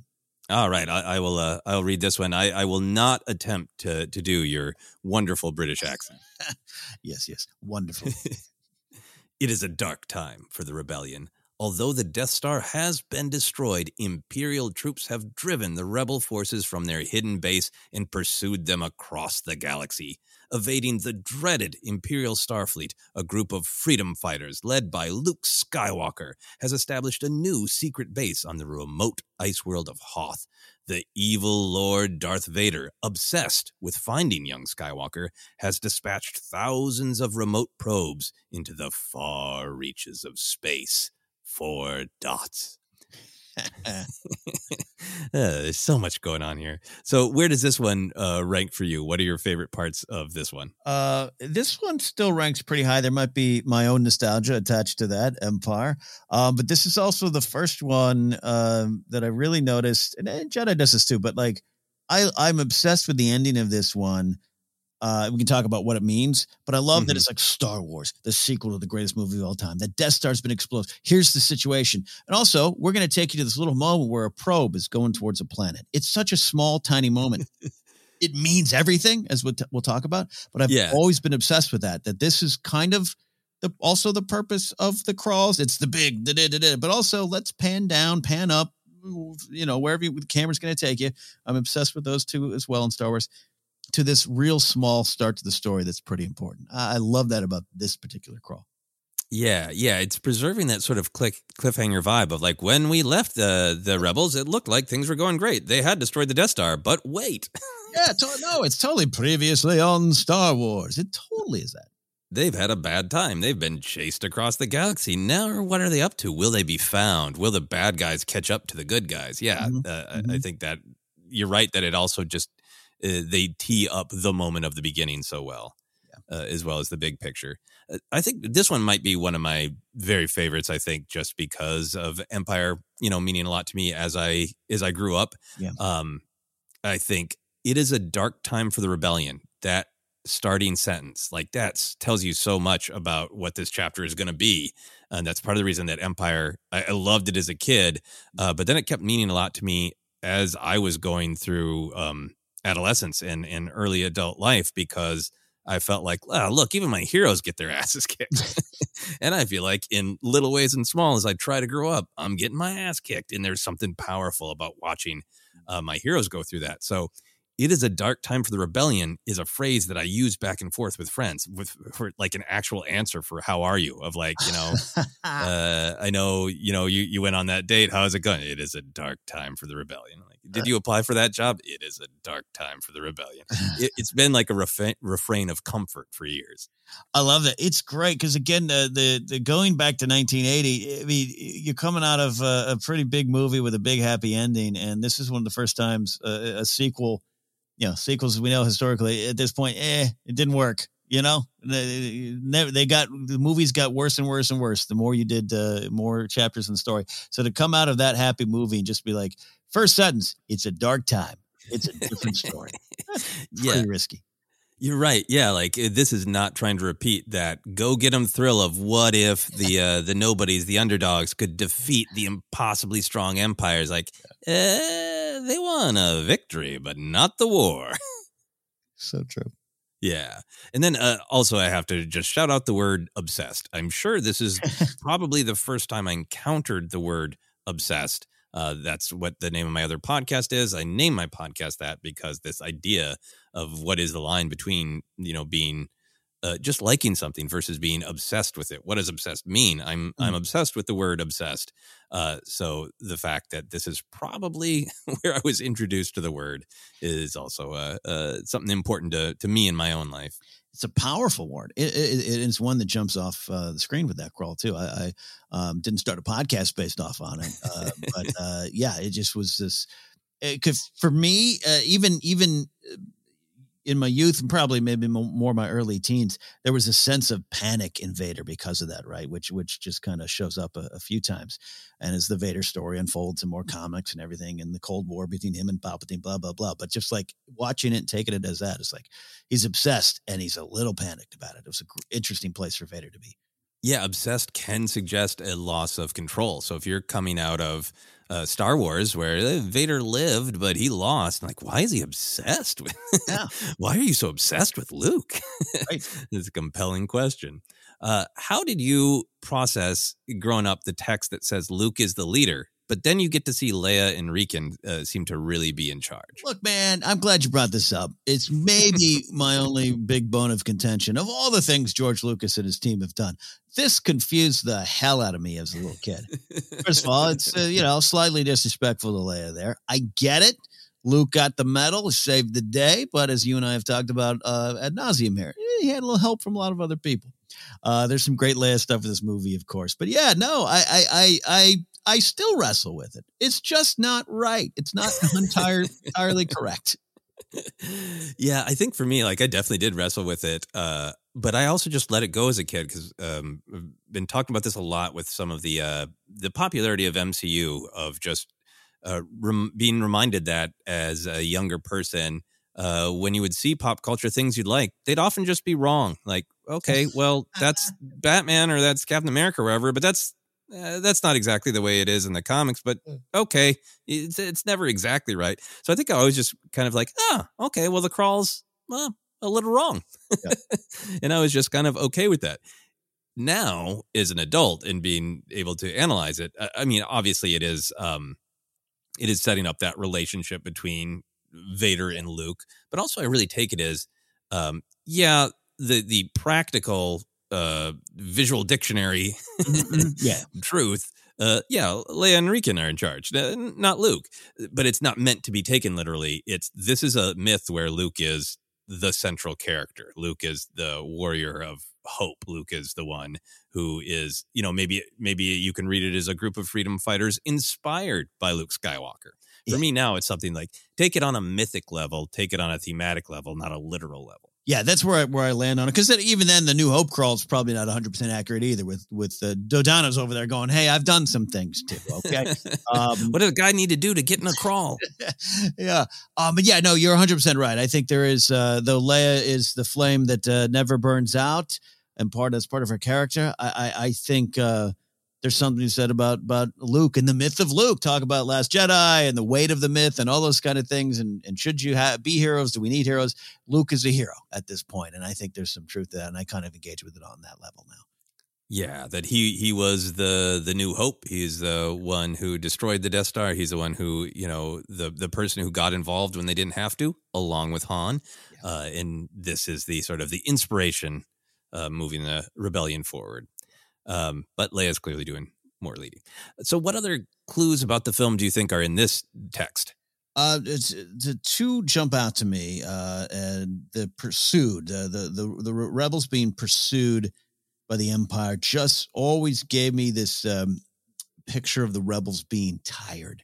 It's exhausting. And when we meet them in Echo Base, like, nothing's going well. They can't adjust the speeders to the snow. There's, you learn early on from, I think, one of the picture books or storybooks that a Wampa ran roughshod over the base, right? Like that, right. It was a deleted scene and deleted concept of the movie, but like, you had that sense. And obviously what immediately happens with Luke and Han going to save him, but just always got the sense when Leia gathers Hobby and all the other fighters for that briefing, it's kind of like, all right, we're tired, but we got to do this. And I've always taken that from that word, just pursued, just the Empire pursuing them across the galaxy.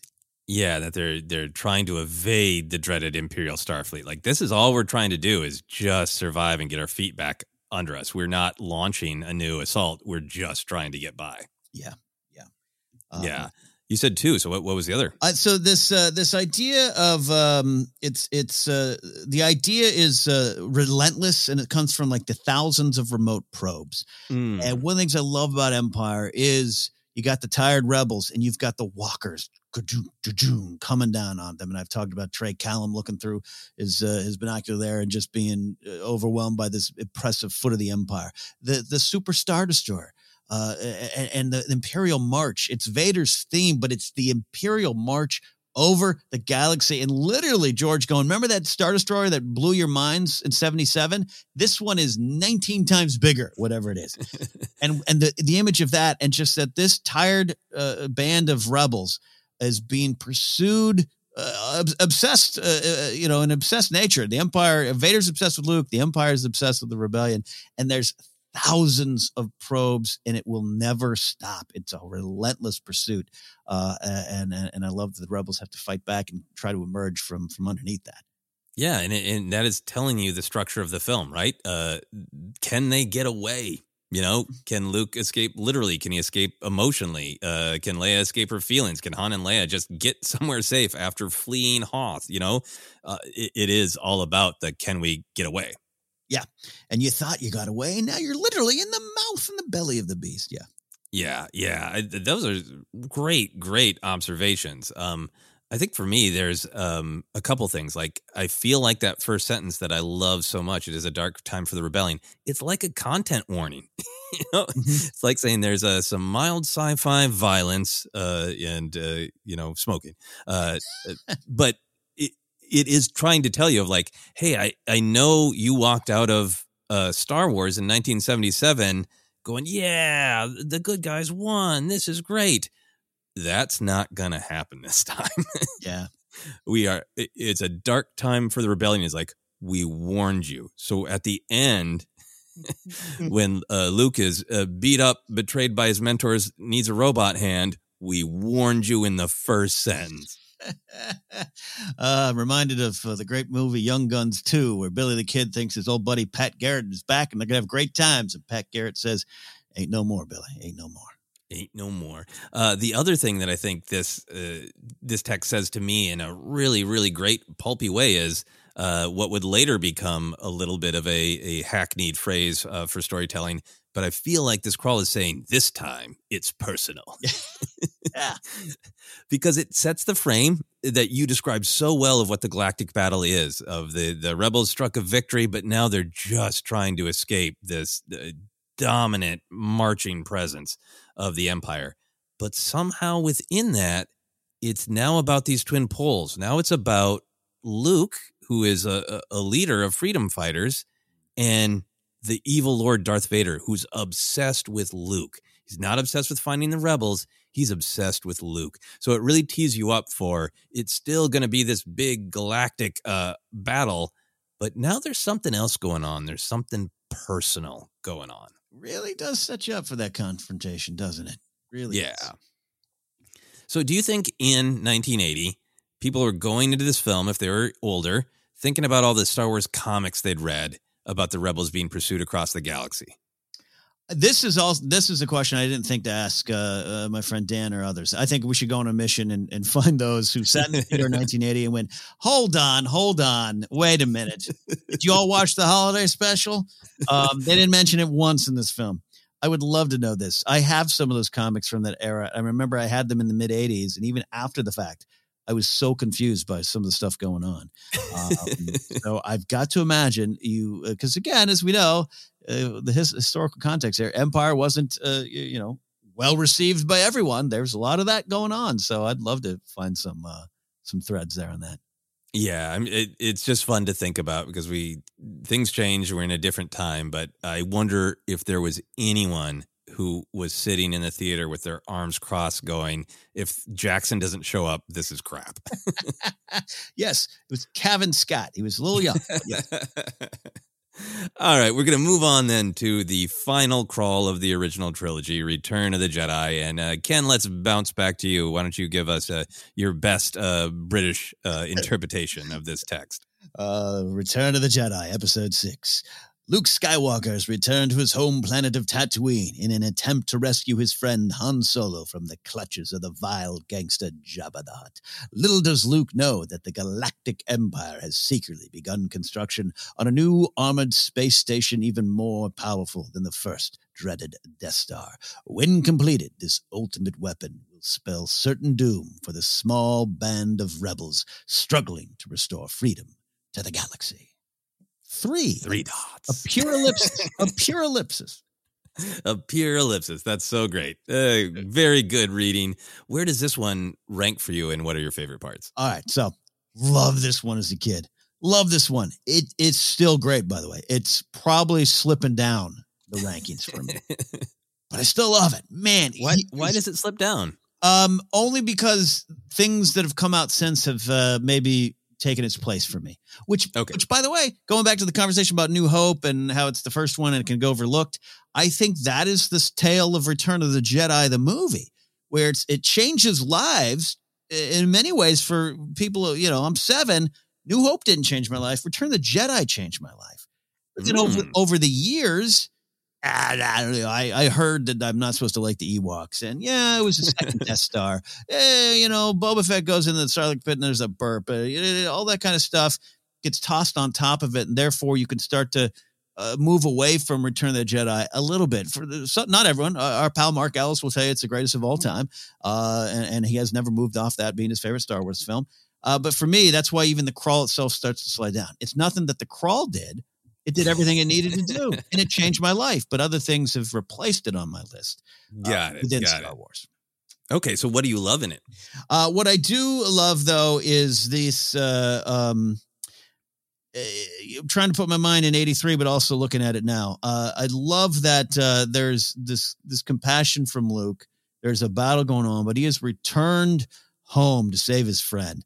That wasn't lost on me in 83, and it's not lost on me now. That's a great way to start. This big battle's going on, but there's some business they got to handle first. Han's still in trouble. Luke's going to go save him.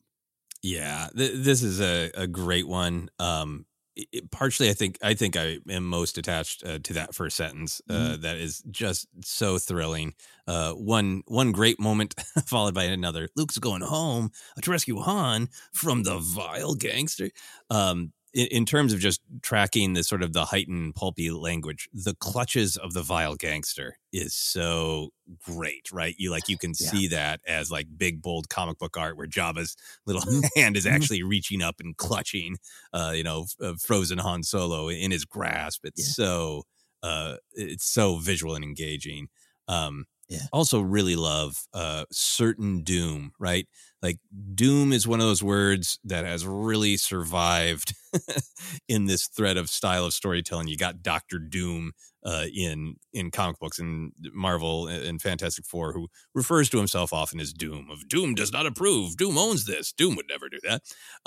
It's a big thing in Doctor Who. Doom pops up a lot, and I love seeing it in Star Wars because it's one of those great pulp turns of phrases of certain doom. Yeah. Little does Luke know. That one also stuck with me because that's a common phrase, but it is that's one that I think about a lot when I don't know things. You think it's just Luke not knowing of an entire second Death Star? That's great. Well, it's like, I mean, it is. It's we can kind of get into what what this one's telling us of, like, it's telling us like you were just saying, like Luke's got this other thing to do. So that's where we're going to kind of start. But also Luke's got a much bigger problem that he doesn't even know about yet. Dun, dun, dun. Yeah. Yeah. So I love that. So the Death Star is described as even more powerful. How do you feel about this heightening of stakes in the opening crawl? I mean, I loved it then. I still love it now, by the way. But I got to imagine if I was, I don't know, say 16 at 1983, I would have been like, again, I understand that conversation. We could talk about it now at the cycle of evil repeating, and it repeats in these 3 films, right? You thought you defeated one thing and it's still there, and it's a continued battle. We can have some deep conversations about that. But trying to go back to 83 again, I think it's a great way to look at it.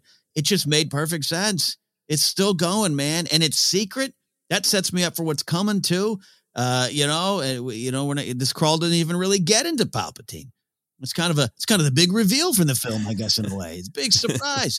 They give you the tantalizing taste of you're finally going to meet that Jabba character we've been talking about for all these years. But then the Palpatine shows up. So I love that. I love the secret nature of it. I love the surprise, and that the bigger battle is still to be fought. Yeah, I mean, I think I have really come around. I think maybe because Star Wars, as the original trilogy movies were coming out, there's such thrill of what we're going to see next. Mm-hmm. So feeling like, but we already saw that. But from a thematic perspective, the lack of imagination of the dark side, right? To say like, I built a big gun so I could point it at everybody and say, do what I say or I'll kill you. And the rebels blew it up, so I'm going to build another, and it's going to be slightly bigger. And when you blow this one up, I'm going to try to build an even bigger one, or I'm going to try to attach a big gun to as many things as possible. But I don't have any other idea other than point fear at somebody, Yeah. I think that really, really works as a story of evil. The weapon is fear. You can't get more simple than that, and I don't want it to. Yeah. I think the thing, and I don't mean this as like a huge dig on Return of the Jedi. I just think that sometimes in our conversations about newer Star Wars, the original trilogy can be held up as utterly flawless. Mm-hmm. And obviously, I love those films, but there aren't, things to pick at as well. And yeah, it is just in the text where we're told it's more powerful. But I want to ask you, do you feel like there are moments where we are made to see or feel in the film that this Death Star is even worse than the first one? For me, I get your question there. For me, it was the reveal that it's operational and the fact that it's not just it's beyond just picking off planets. It's going to start picking you off one by one and quicker. There ain't no time, ain't no 30 minutes to count down.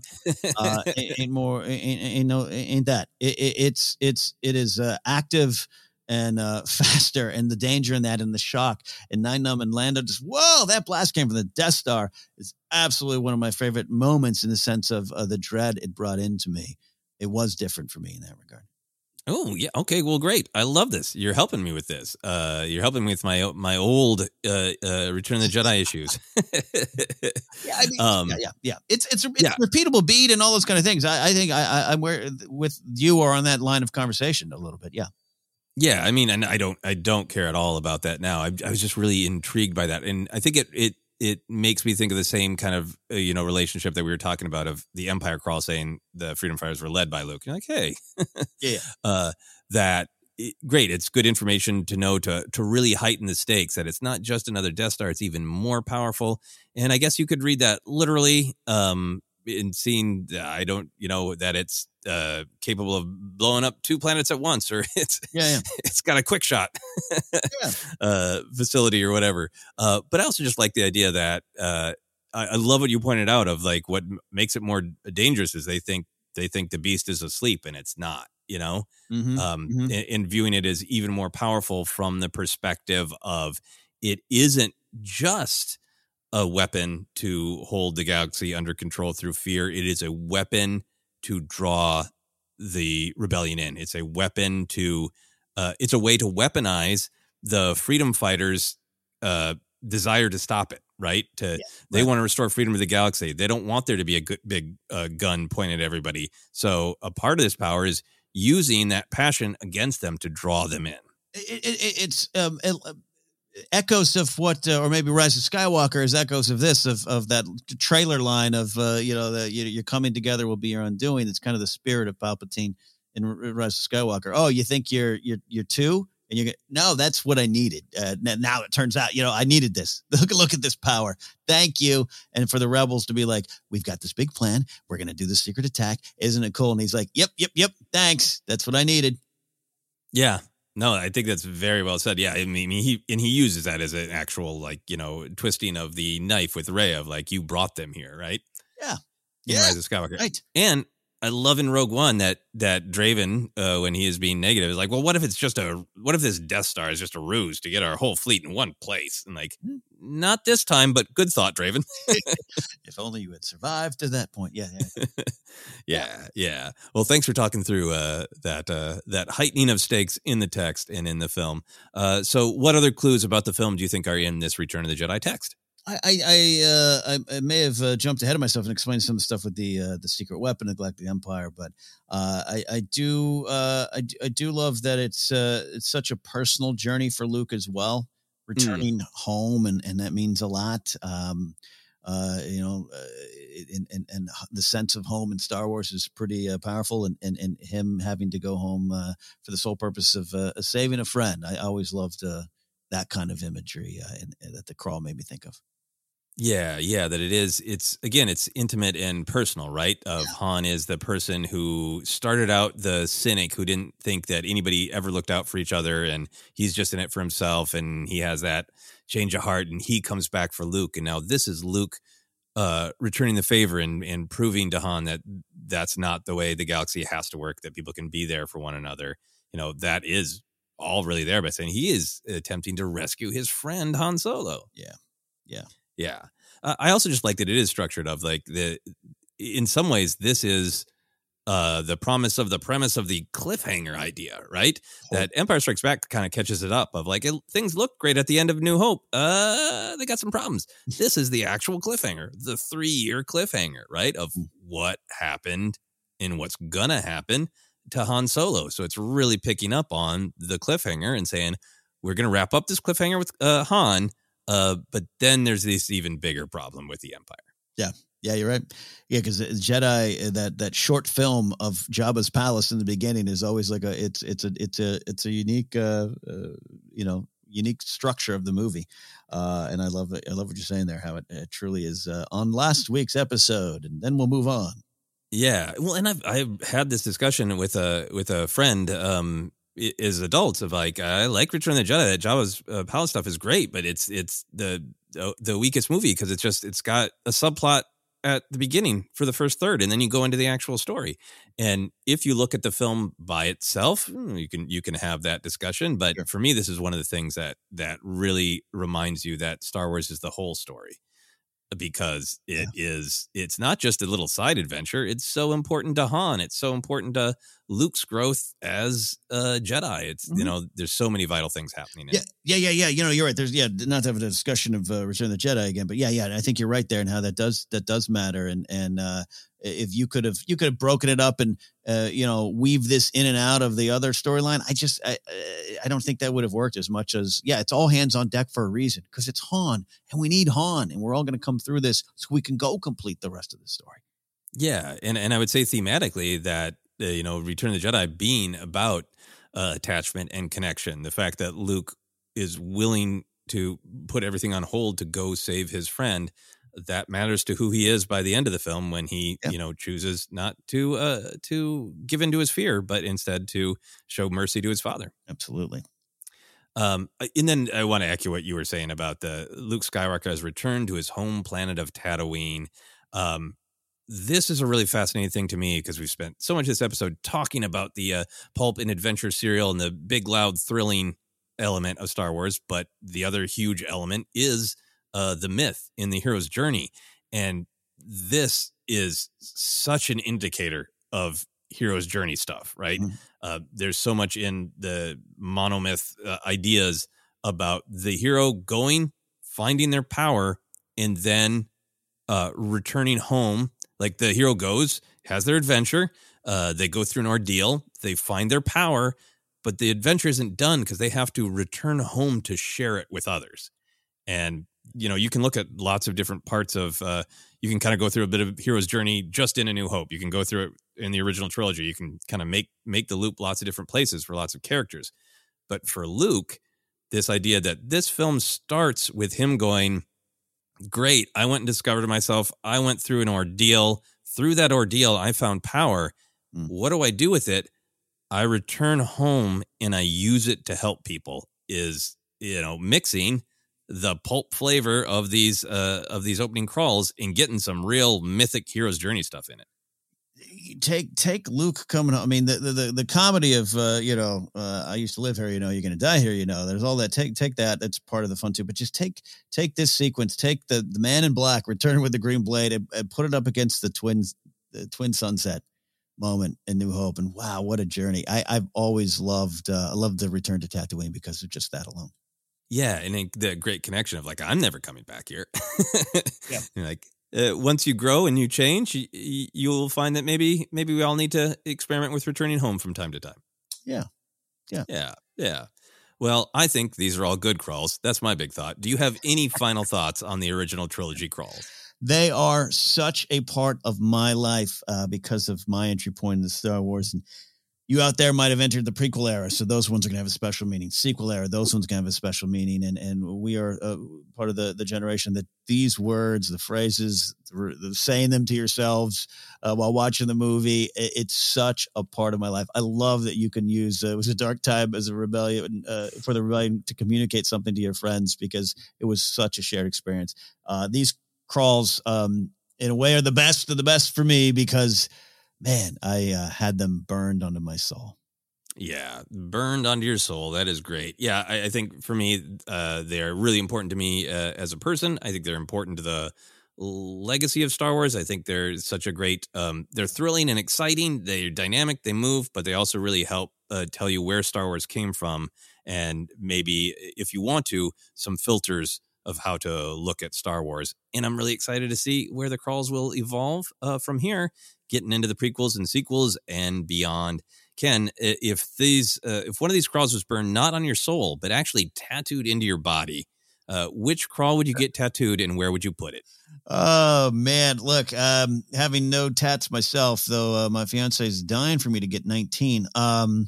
I would go with episode 4, even though Empire's my favorite. Jedi changed my life. I think 4 is it's a beautifully written crawl and, just right on. Well, I'm more bold by the dates. Can we put on the top of my head to cover up, look like I have hair? I'll probably just get a really obnoxious back tattoo.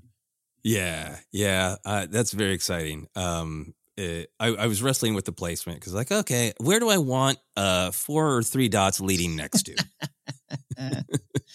Where can I put that? So I got to go with shoulder. I was going to say back, but I'm going to go with shoulder because I couldn't. Well, you could stretch it down your arm. You can stretch it down the arm a lot. Well, yeah, it'd be very small, very, very challenging. I don't know if this would be a great looking tattoo. I don't know if you'd be able to read it even a year later, but I'd try to get it on my shoulder. Yeah, and this is sometimes you just got to go back to the power of your youth. It'd be The Empire Strikes Back for me. Yeah, that's a good one. Yeah, there's something that seems appropriate about getting the word obsessed actually put on your body. Well, it definitely works for you. It's good branding now. It's good branding. Yeah, exactly. That's the reason to get tattoos.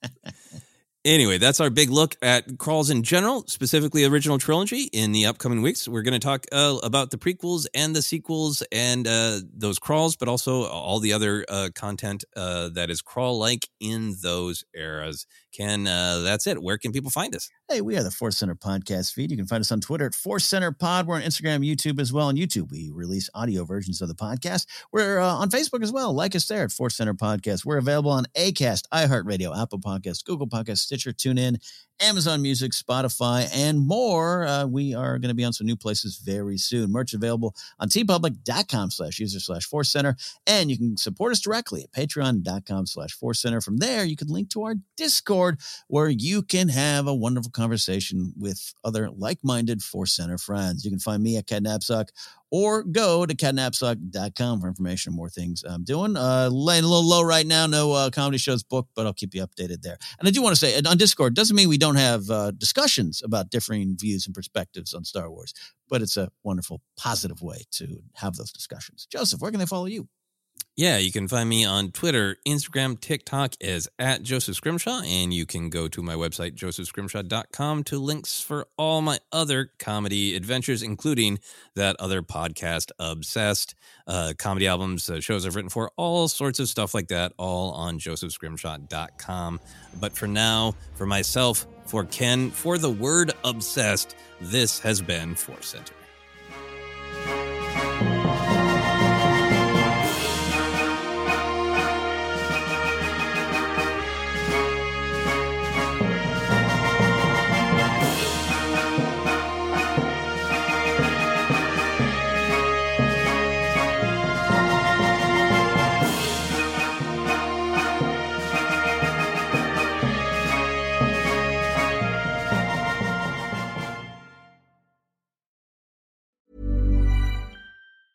Hi, I'm Daniel, founder of Pretty Litter. Did you know cats tend to hide symptoms of sickness and pain? I learned this the hard way after losing my cat, Gingy. So I created Pretty Litter, a health monitoring litter that helps detect early signs of illness by changing colors, saving you money and potentially your cat's life. Pretty Litter is veterinarian developed, and it's the easiest way to keep tabs on your fur baby's health right at home. Go to prettylitter.com and use code ACAST for 20% off your first order and a free cat toy. Terms and conditions apply. See site for details.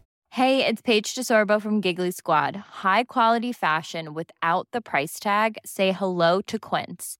I'm snagging high-end essentials like cozy cashmere sweaters, sleek leather jackets, fine jewelry, and so much more. With Quince being 50 to 80% less than similar brands.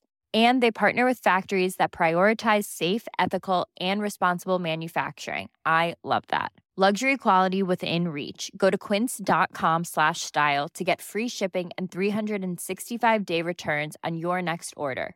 Quince.com/style.